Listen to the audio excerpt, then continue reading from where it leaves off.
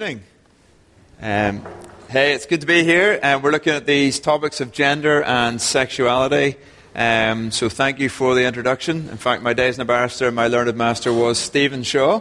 So I had to learn under him for my pupillage. And just a couple of things. Hopefully you got two things on the way in. One was a little booklet just about Evangelical Alliance. We're a membership organisation. Love you to consider if you'd love to support us, be a member. That's how we exist. That does two things for us. One, it does help resource us, but the other is to say when we're speaking, it's not just something I've made up or David or Donna, but we're representing our members across Northern Ireland and across the UK. We're the largest and oldest body representing evangelical Christians. And one of the things that excites me in that is we get to speak into some of these spaces on some of the more contentious issues. A colleague of mine is coming over tomorrow and we're looking to record some materials around being human. Because it seems to us that the very notion of what it is to be human is kind of the most contested idea in our culture. What is a human being?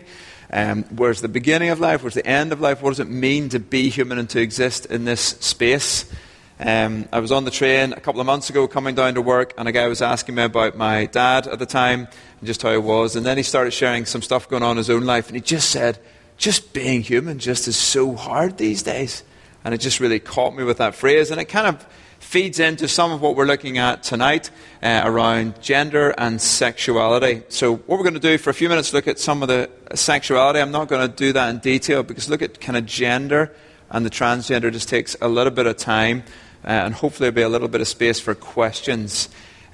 So the next slide, that's our intro good, is just on this, is two different kind of covers, hopefully coming up next. Excellent. So on the left-hand side is Ryan and Macklemore's hit song, Same Love, which really became the kind of gay anthem in the pro-gay marriage scene in the States. I'm not going to sing it. My brothers are very musical. I am not. I know the limits of my giftings. It's definitely not that. But in the core of it's a kind of this tune or this little rhyme. I can't change even if I tried, even if I wanted to. I can't change.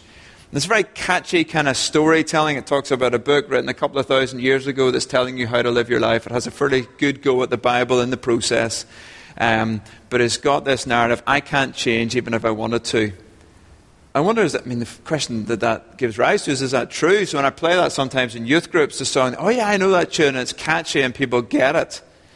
And on the right is a book by a guy called Glenn Harrison, who's been over in Northern Ireland a few times speaking about this and talking about a better story. That we as Christians need to tell a better story because the world with songs like I Can't Change and Ryan and Macklemore's telling a better story. Glenn points out that the sexual revolution promised more sex and more happiness. Actually, statistically, we're having less sex and we're less happy with the sex that we're having. Okay? But nobody likes to talk about that. So interestingly, the sexual revolution didn't deliver on what it promised, but it kind of won the debate. The facts don't matter. It said this is what it's going to look like. You'll have more sex, you'll be happier. It didn't turn out that way, but it still won the narrative. People think, well, I'm free to do what I like and have sex with who I like. And he talks about we as Christians need to have a better story that catches people's hearts and minds, whereas we tend to get so defensive on the issue. Part of the reason for that, I think, is the half story on the next slide that we've sometimes told. Sometimes people say, well, so if Christianity is this great story about relationships, about sexuality, about gender, why are we struggling so much in our culture? And I think the reason is that we have been sucked into telling a half story. So the church historians tell us, I like to wonder, it's much more fun when there's a camera at the back that has to follow you, so it's great. I just do that for badness sometimes. So the story was creation, fall, redemption, restoration, if you're to try and summarize the biblical story. And for a long time we told that story. And then for a variety of reasons we began to have more like missional events. You had a shorter time to try and tell that story. You didn't have people week after week coming to church, so you had maybe a half-hour gospel mission. And so getting everything around creation in and getting everything about the restoration, the new heavens and new earth in was tricky. So we shrunk the story down. I pick on thee, because now I can't see him. Well, I need to pick on somebody. I'll pick on Jeremy. I can find somebody. I see the person I'm saying. So the story then is, you shrink it down. You maybe have heard a gospel presentation a bit like this, particularly if you know Jeremy. Jeremy, you're really bad. We all know that to be true. The lawyer in me is happy I've created a problem because I've got the solution. It's okay, I've got the golden ticket to heaven. Jesus died for you, and if you take this golden ticket, you get to heaven. And it's a kind of shrunken version of the gospel. It's all about the saving of an individual soul. It's very much about going to heaven when you die. The image that came at that time, 120, 30 years ago, was much more, the pictures were about people floating around in clouds in heaven with little wings and playing harps. There's not a lot of that in the Bible, those bits. And it was all about the saving of souls to heaven. And then what we began to do, apparently culturally it's no longer acceptable for me to say to Jeremy, you're really bad, though I find that easy, but I'm not supposed to say that anymore. So I just say, Jesus, okay, or Jeremy, it's okay, Jesus loves you. So we shrink it even further, and the kind of gospel you hear from people is just like, Jesus loves you, it's all good. And maybe for a day or two, a week or two, that's okay for people, but there's no depth and richness to that story. And so it doesn't work in our culture. So the historians would say about 100 plus years ago, that's when we shrunk to that fall redemption, that half story that's very individualistic and saving of souls and doesn't really work. And then we shrunk it even further when we had the choice either to re-expand it or to shrink further, because we wonder then why, when it comes to something like gender and sexuality and creation care, we have so little to say, because we've got a shrunk story that was about saving souls. I'm a Christian, get me out of here. And I'm sitting twiddling my thumbs until I die, because at least then I know what's happening, I'm going to heaven. We don't have a great theology as to what's happening in the here and now, and about our bodies, and about this world, and about the creation that we live in. So I think that's why we have a problem. And on that story, we tend to start with, you're really bad, Jeremy. So where's my entry point? Genesis chapter 3. Instead of, it was good, it was good, it was good, it was good, it was very good. The bridge building that Genesis 1 and 2 allows us to do, that creation is good. We're made for relationships. Everybody is. Now that might allow me to build some bridges with those who are same-sex attracted and say, I get you're wired for relationships. All of us enter all sorts of relationships that are dysfunctional, have problems in our relationships. So we might want to talk about that, but not day one. Not the first thing I go and say is, hey, I've got a problem. Why not build a bridge about we're wired for relationships? Why not build a bridge around our identity and who we are, our sense of purpose in this world? And then, of course, at some point we need to move in the story to the fall, to the brokenness, to the sin, to whatever language you might want to put on that. But so often we've said we're going to start with the problem, which is actually not where the biblical text starts. So I'm saying that by way of intro to say I think there's something we need to think about in terms of that half story and get in at the right place in the story and see it in the context of that larger story. Now, then, what about sex and gender? As I say, I'm not going to say a lot about sexuality, bar that intro at the minute. Happy to do that in questions, because I think to try and tackle both those is going to be super tricky. The reason I've given out this resource is in here, I'm going to say some things that are in this booklet. You don't have to frantically take notes. You can check out. You can just leave now. It's all in here. Lots of bits and pieces we put in here just to make it a bit more manageable. There's also some videos that are linked at the back of this. A guy called Tim, whose dad transitioned. So I was trying to find a parent, and it was very difficult because of where a child might be in age. And then I met this guy, Tim, who's a pastor actually in Northern Ireland, whose dad transitioned, and he talks about his journey with his dad around that, traveling with him to the operations, sitting as a son and saying, I disagree with you, but I'm also your son, and I want to journey with you as much as I can, stay in relationship with you, and have a space in which we can converse around this. And then a lady, Jeanette, who works with an organisation, Living Out, who would have described herself really as same-sex attracted, came to terms with that as a young lesbian, moved away, lived celibately for 20, 30 years, but now would say she would be pushed into a trans, saying, you're trans, and would have been pushed towards the operation. So speaks to a lot of younger females around that and what's going on. So some videos, if that's your preferred way, and you hear some stories in that, they're linked in this resource on the EA website. Because one of the things we were trying to do was to speak into the space. I met all the trans groups in Northern Ireland, spoke to various people as we were preparing to write this. Then I wanted to interview and dialogue with people. So Jeanette and Tim, coming from a faith perspective as Christians, but I also spoke to the groups that just work here to understand a little bit more about it. And the one thing that they said that probably was, let me just say, the reason we're doing this is because the rate at which this appears in our newspapers. So you might have seen headlines like some of these. This, if you click on, okay, so we've got on the left, I identify as a green bin. I'm not trying to make light of the whole subject, but this is where people go in this. On the right is Piers Morgan, who's definitely playing around with this. So some of you may recall Piers identified as a two-spirit penguin.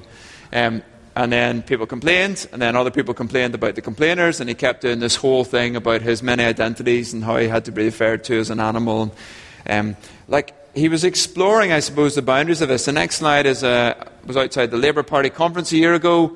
Oh, you can't quite see the top. Woman is an adult female human. They put up that definition. People complained. The advertisers took the ad down that's just behind that lady. Simply a dictionary definition that woman is an adult human female was considered controversial. And then the next slide is a gender-bred person. This is version 1 of many, many, many versions. I think they're on version 4, and each one has a number of sub-bits. The reason I show it, although this is very small, is on biological sex, it says it refers to objectively measurable organs and hormones and chromosomes. The reason that we've gone on to so many versions since is you can't say that anymore. So 5 years ago, this was produced by the trans community on their behalf. Now they would never talk about something that's objectively measurable. They would say it's assigned at birth. And the medics are going, what? And this is exactly the space we're living in. So 5 years ago, everybody agreed that these were objectively measurable things. Your chromosomes, your organs, and your hormones. Now we're saying, no, that's assigned at birth. So this is the shifting space that we're in. And culture is confused. One of the things I want to say is, on trans, culture's confused. So if you think we're confused, I actually don't think the Christian community is particularly confused, but our culture is definitely at least as confused, and I would argue significantly more confused than we are in this. I meet parents all the time confused about it. You see it in women's sport.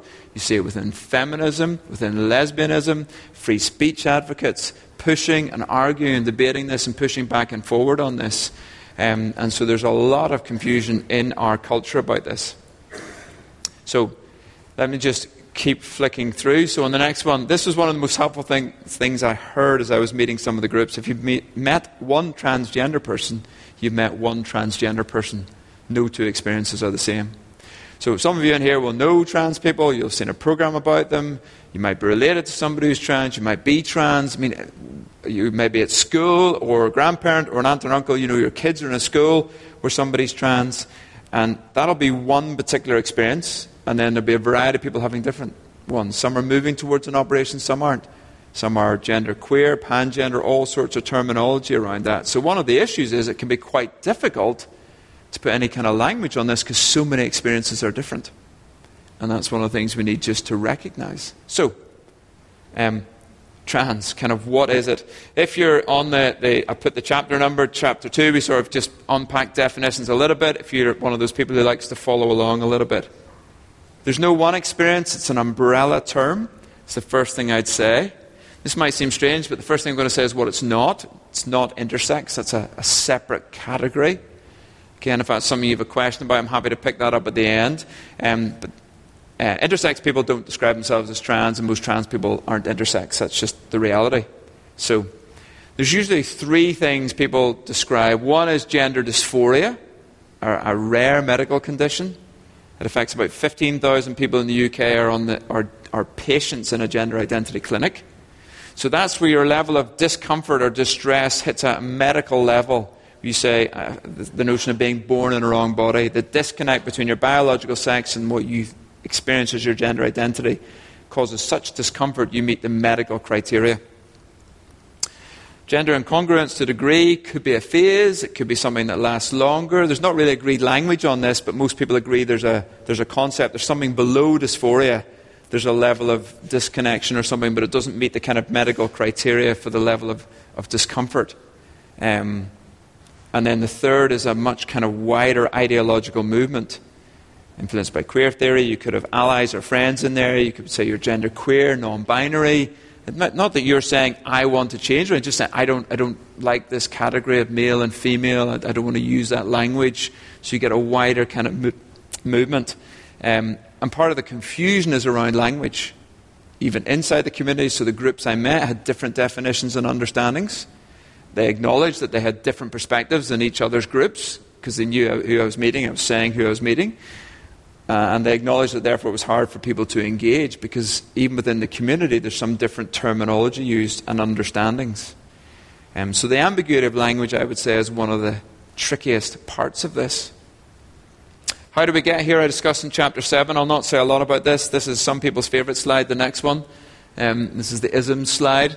I'm not suggesting we go through any of these, but some people like to understand that this just happened. It feels like trans just appeared overnight in some ways. A couple of years ago, this wasn't on the radar. Now it's like one of the key issues almost every day in our papers. But actually ideas like relativism and queer theory mean it's maybe not that surprising. Relativism says there's no authority. Nobody tells me who I am. There's no binary. Nobody tells me that these are the categories, male and female.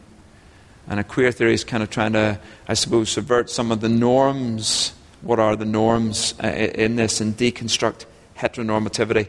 The consumerism that commodifies various things. So I think you can trace some of the streams, and we say a little bit more about that in the booklet. But I actually don't think this is as surprising. It's like a river, a raging kind of river down in a valley. When you see it down there, it's carving a new pathway. But if you kind of walk back up the hills, you can pick out some of the streams, much smaller streams coming into it.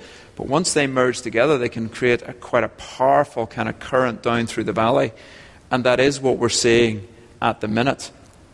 And for some, understanding the streams will be helpful. So what does the Bible say around this topic?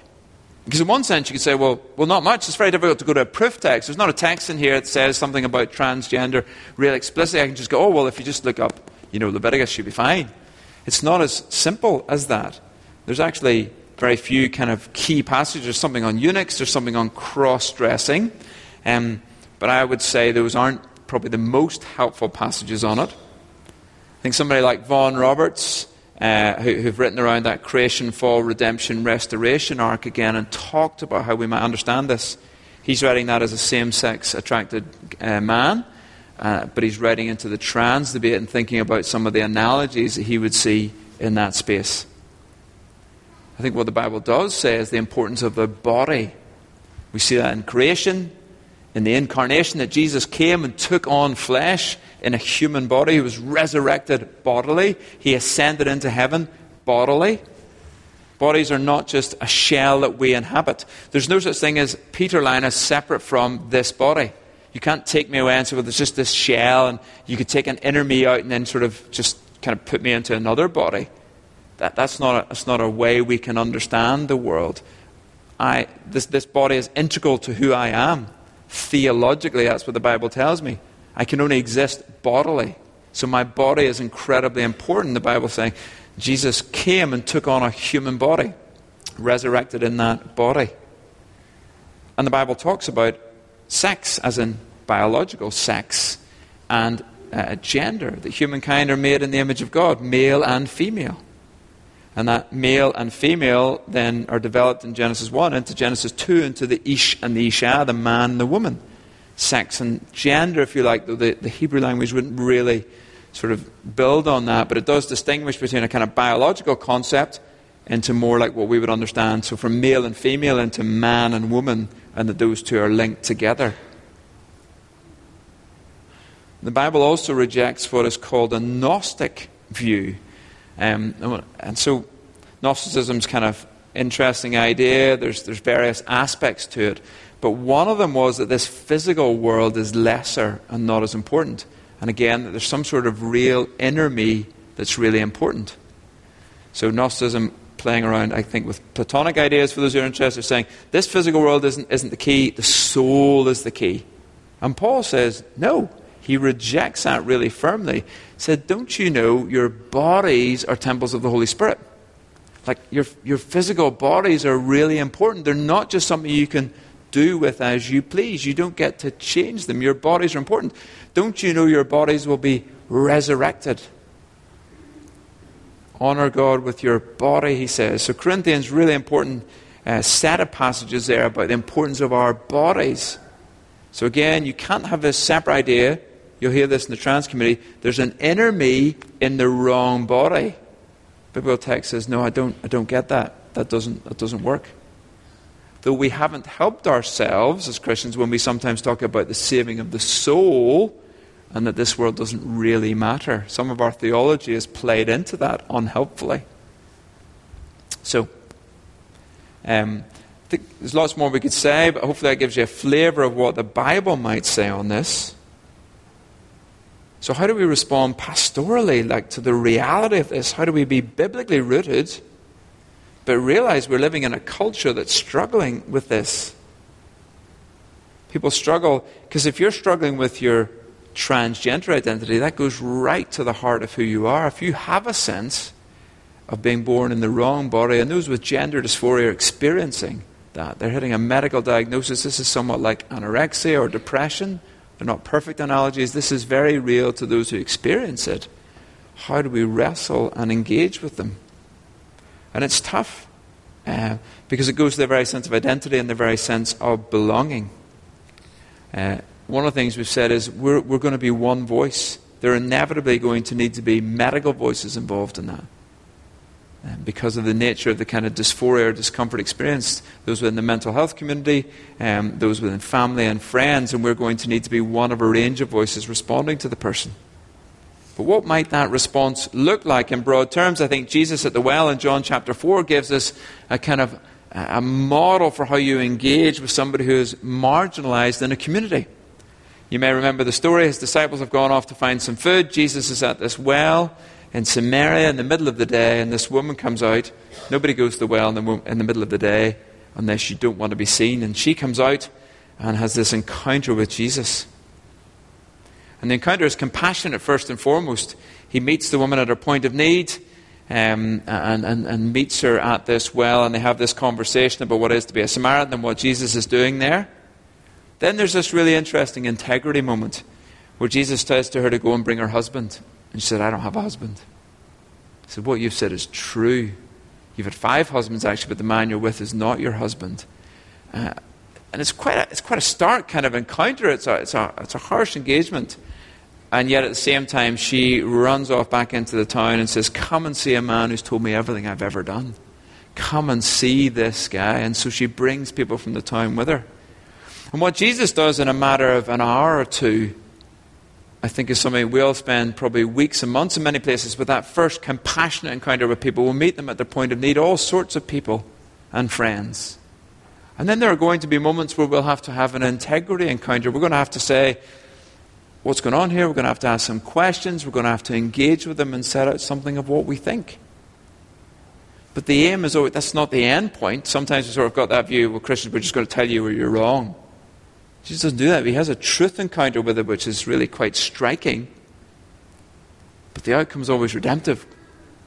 To come into relationship with him, come and bring your friends, and they come, and people come and find out more about this Jesus. And I think that's got to be the journey that we look to take people on. Will we lead with compassion? At some point there's going to be an integrity conversation, no matter, it's not just about trans, I think with anybody that we're engaging with a view towards redemption. Because the discipleship journey is one of the toughest. This is Al Mohler, leader of the Southern Baptist College, saying this: the transgender revolution represents one of the most difficult pastoral challenges this generation of Christians will face. And part of the reason for that is just the reality of loving somebody who's trans. It is likely to be a lifelong journey for them. There's rarely going to be a quick fix. We've got to love them. If the next slide, I think, we've got to love our trans people as our neighbours and promote their dignity. Empathy, trying to listen and understand some of the challenges. When I met Jeanette, I already knew Jeanette, but when she told me about her experience growing up and how now, so this is one of the ladies on the video, and now in her probably late 50s, as she reflects back, she would have realised that she would probably be diagnosed as trans. As she shared what it was to go for an operation where she was told by the surgeon she would need a mastectomy, and he waited for her to have what he considered to be the normal reaction, she said, I didn't have it. I'd never been comfortable with my body. I've been a disciple of Jesus at this stage for 20 or 30 years. She said, I had to wrestle with what it is to be fearfully and wonderfully made and keep having that declared over me. I couldn't empathize with all that she was doing. I couldn't fully understand it. But to hear her story, the level of disconnect she had with her body, as somebody who had put aside, if you like, stepped away from her sexuality and laid that down. So she'd grown up as a lesbian in her 20s and set that all down and followed Jesus now for the last 20 or 30 years, but still had some senses of disconnect with her body. And so to hear her story, it really helped me to maybe have more empathy with those who are struggling with it. And that's what enables her to minister and pastor to those in this space. To have the compassion, to be able to move to a truthful conversation, but to be patient, because this is a long journey for most people who are going to find themselves in this trans community. I'm going to skip through that. I'll say one thing about naming. When I've met those from the trans community, I tend to use their name. I get that people have different perspectives. If I don't use their name, there's no conversation. And so for me in that moment, missionally, I'm comfortable using their name. It's not a deal breaker. I realize that for others that's going to be difficult. And I know the challenge. I don't think there's a right and wrong there. I think Daniel took on the name Belteshazzar, a name to a foreign god, but he was content. He may not have been happy to do that. He drew a line at a different point. I think names and pronouns are going to be a challenge for some of us going forward. But I want to finish up in the next, just click forward, click on that. It's more these, this is the outcome bit, and just on it, particularly around children. So there's no currently agreed, click back, no currently agreed outcomes or measures under the NHS. So that's one of the things that makes engagement with trans very difficult. The NHS hasn't agreed what's a good outcome. In fact, the trans community doesn't, because some want to move through to an operation and transition, some don't. And there's lots of stages in between that and variations in that. Some are on drugs and blockers, some are on kind of binders and physical changes, some want to go through all the operations. And so there's no agreed good outcome measure. But where it gets very challenging is around children and young people, because of these four key, three below, but four key trends, let's say. So the rate of referral has gone up 1,000% in 6 years. Big change. Now, it was 150 6 years ago. It's gone to 1,200. So the numbers are relatively small, but it's a big shift. But these three are key. The age of referral has gone up. The shift has gone from those who are born male to those who are born female. And the final thing is that 80% of those who go to a clinic when they're children will stay, I've said reverts, probably say in their birth sex. And now if you go in adolescence, 80% will transition. So let me put those three things together and say, so statistically, 5 years ago somebody went to the clinic, they were likely to be 5 or 6, born boy, and they would not transition. Statistically, if somebody went to the clinic yesterday, they were more likely to be sort of 14, 15, female, and would transition. That's kind of the big shift in the last 5 years. So it used to be a much smaller number of younger, generally born boys who would not go transition, in part because of the time lag. There's nothing you can do at 5 or 6. The very earliest interventions are at 12. And so that's the graph kind of showing that spike in the number of girls, and the next graph shows this kind of spike in the age of referral is now pushing up to a bit later. And those largely girls coming later talk to each other online, know what to do and ask for, can immediately get on to drugs at 12 and are more likely to push towards transition because they can exclude their parents as well. Now we're beginning to get the start of the pushback on that because that's problematic. There's a case lodged at the minute in the UK trying to challenge that. Can a child of 12 give informed consent to the kind of treatment they're getting, which is infertility it will lead to, which is to move towards an operation. Now, you can't get that in the UK until you're 18, but the consequences of that are massive. So we're seeing increased rates of detransitioning further down the line, and we're seeing a lot more challenge around the Tavistock Clinic in London. People resigning from it, people asking questions, and so on. So I think the biggest issue is around kids. That's the big question mark that we're getting online. And the three areas of pushback culturally are women's sports. So Sharon Davis and Martina Navratilova are out the front sort of saying, if you go ahead and allow trans people to compete, so people who are born male to compete in female sport is over as we know it. So that's the first kind of big pushback. One of them's now slipped my mind. I'm trying to remember it in a minute. Well, the second biggest area of pushback is feminists, who are saying basically this is undermining what it is to be a woman. Big fights in Scotland around this, particularly in the SNP world. But just in general, they're saying there's no such thing then as a woman's space. If people can just self-identify and turn up in whatever space they want. If I can self-identify and say I'm a woman, get sent to a woman's prison, I can go into a woman's changing area, I can go into a woman's hostage or refuge, particularly for domestic violence, then you can see how that just undermines every framework we have in play. A woman's changing area in Topshop, and some of the key shops are putting this in. People are saying this is ridiculous. People just put in cameras, they do what they like. You know, this is men who just self-identify and go in. So the feminists are pushing back, and finally the lesbians, strangely, are the other people we work with, because they're saying young girls are being told, you're not lesbian, you're trans. Lesbians are being eradicated in the conversation. So this big LGB alliance has formed, not a T you see there.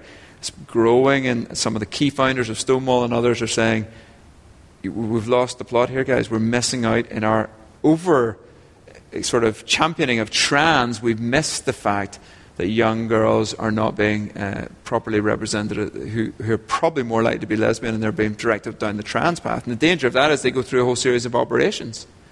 And that's much harder to reverse and unpack. Now, I'm not saying that I am excited about the people that I am collaborating with in some of these spaces, free speech, feminists, lesbians, and others. But there are moments when actually we do say, well, actually, a lot of what we're saying is aligned in this moment. Some of the concerns that we have are actually shared in this moment. But our framework, our theological framework, is different than theirs. So 3 things I would just say from the church's perspective in response, and then I'm open to questions, is just, I do think our first response must be a compassionate one. This is a very difficult area. It's going to keep growing. I do think in one sense we may have peaked out at the top end around women's sport and some of these things. We're going to start to see more shifts. If you get the Sunday Times at all, it had a whole series for weeks on end just pushing back on this. One of the first papers to start really questioning the narrative. But we need to be a compassionate voice in the space because many of the others are very combative. And then secondly, I do think we should ask for clarity and push for that. We should articulate our position, but we should say it's very unclear what are good outcomes, what are the ideologies behind this, how much of this is medical. Gender dysphoria is a medical condition, but there's a big ideology pushing people around who do not meet a lot of the medical criteria. And the medics will tell you that they're not allowed to ask any questions. Basically, as soon as somebody comes in and says, I'm trans, they get sent to the clinic. No questions asked. And finally, we do need to raise some of the concerns. Safe spaces for women in this moment, in particular the rush to kind of invasive procedures for children. And I suspect in years to come we'll see a big pushback saying, what were we doing? Like, thank you for not smoking. We knew the risks. It was clear. Drugs being used are off-label prostate cancer drugs being used on kids. Sample sizes that Tavistock are using are 30 or 40 people in a sample that they've run the tests on. This is nowhere near enough science backing this. And then the trends that I told you about, the big shift, what's the one thing you're not allowed to research? That shift, because you can't question the current narrative. Nobody will allow the questions to be asked in the funding. And I say all that to say we're not the people with confusion in this moment. I find trans one of the most interesting spaces that I get to engage, not just with Christians, but with non-Christians. Because many of my non-Christian friends have at least as many questions as we have, at least as many concerns. But they don't have any framework or way they think of articulating it. Just something in them's like, this doesn't feel quite right. So we're saying actually we have some theological, biblical understanding of why we think this is problematic. We want to pastorally care for people, but we also want to challenge an ideology that says you can just pick and choose, you can change your body. And the reality, the sad reality, is that self-harm rates remain equally high before and after operations. Because I've done debates with people who've had them and they're saying, I can't change my sex. You fundamentally can't do that. Many of them will acknowledge that. And they're not necessarily any more satisfied post the procedures. There may be a period, and that's one of the challenges. And so rates of self-harm will remain high often after operations, and rates of detransition are on the rise. So that's people who've gone through everything and are now going back again because they said, I wasn't advised. Nobody told me what was going on here. So it's a very contested, fast-moving space. Hopefully this and the videos will be of use.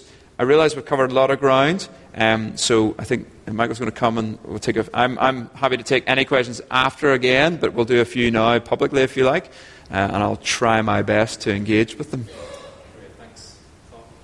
Thank you very much, Peter, for sharing that with us. So we're now just going to open it up to the floor for questions. I just have one question for you, Peter, to kick us off. So you mentioned there the free speech movement in response to the trans issue.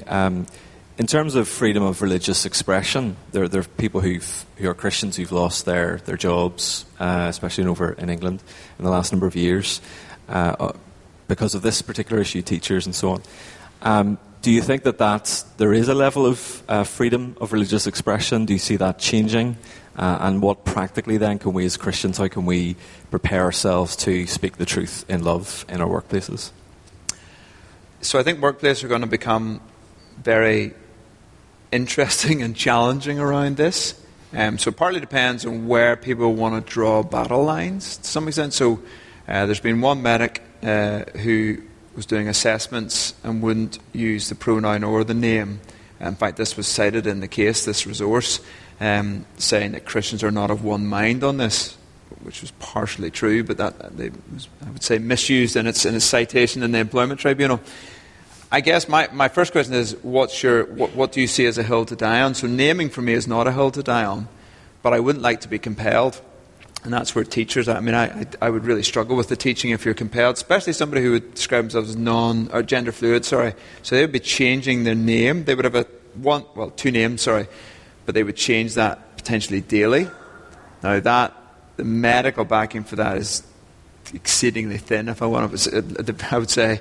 So to be sort of compelled to get into that, I would find extremely difficult, versus somebody who's got a diagnosis of gender dysphoria, which is, as far as I can ascertain, is absolutely legitimate condition, something like anorexia.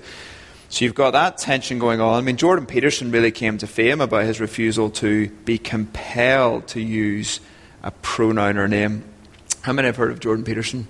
This is a high proportion. Some places I go, nobody has, and I just drop that analogy. But Peterson, that was what made him famous, really, and he's built off that. So I think Daniel is an interesting moment.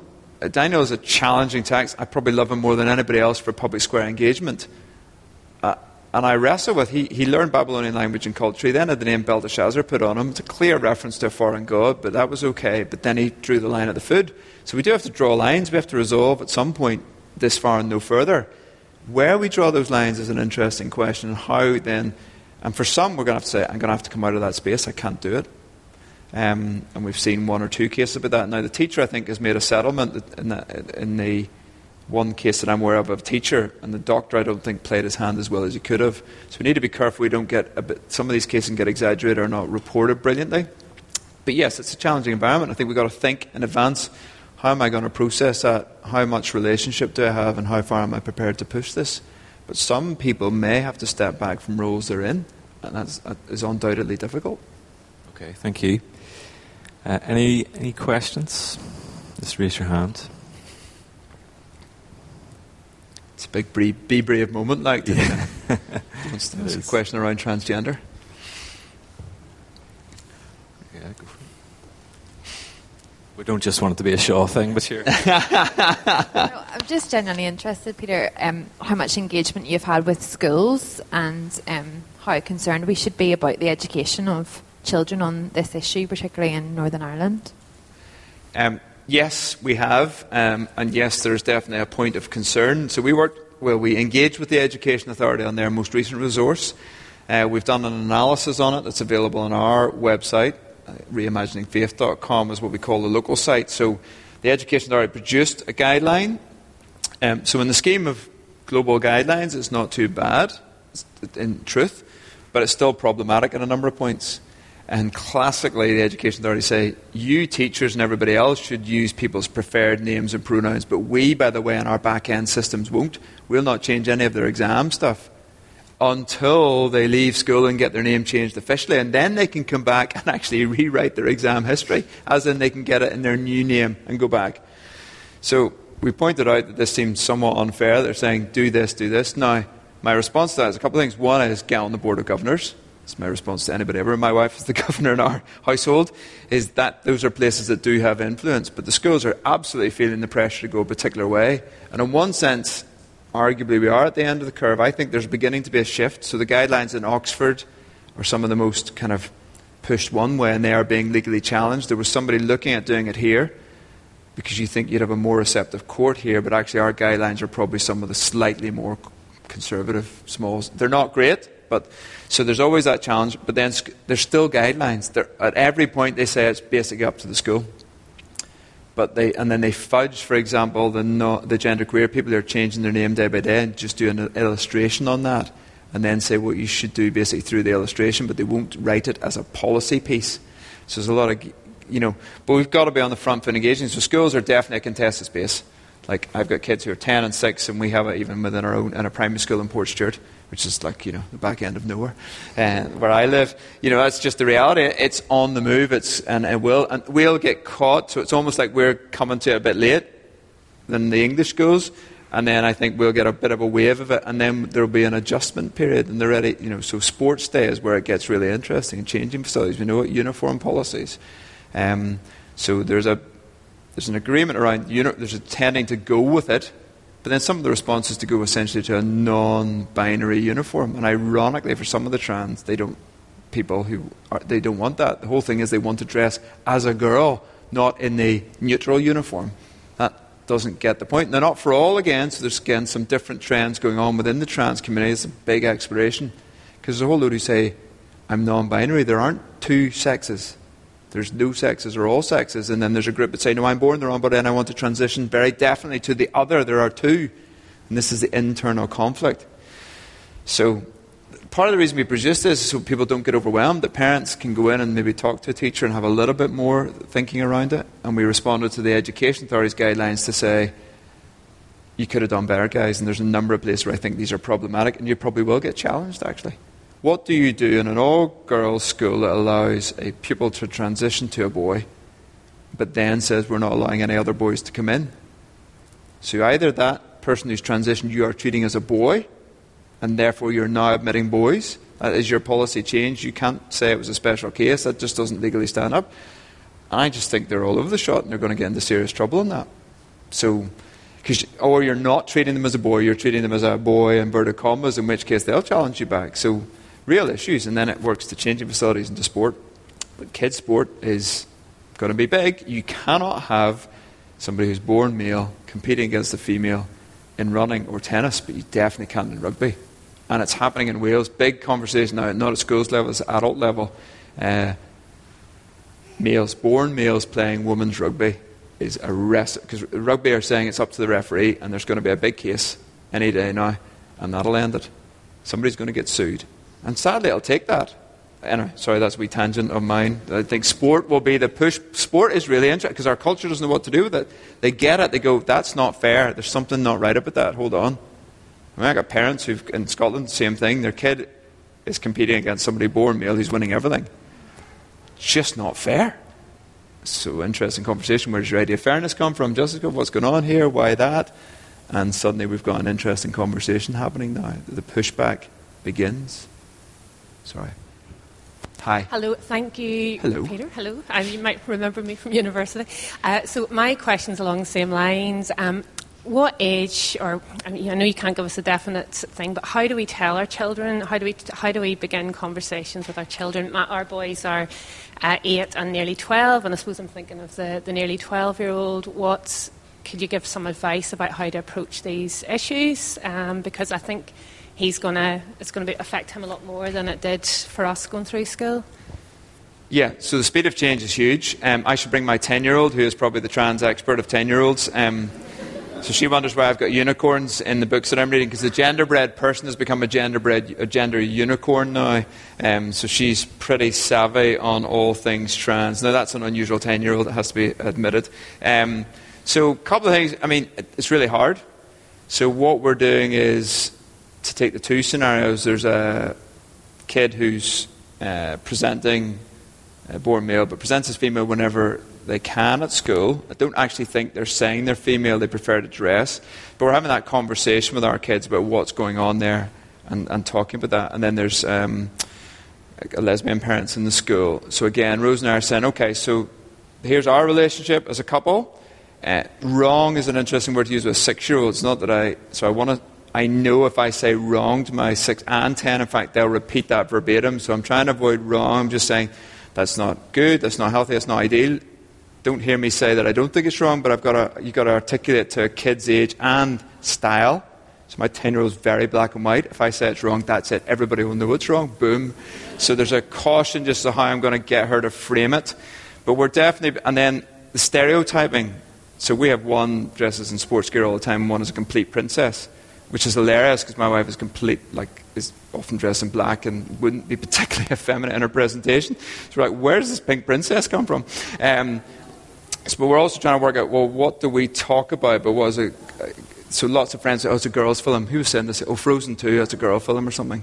So we're trying to, how do we slightly push back on that? How do we say rugby is not just a boys' sport? We can watch that. How do we put some language around that affirms them as females, which in the case of my 2 girls, but not that they have to follow particularly traditional roles. And that is a challenge. So we're trying to get away from some language, this is girly, this is boy, this is, and yet say, this is what we do see in you, which is more like justice orientation in one of them in a hospitality. So calling out their gifts and then affirming positive male-female relationships a lot.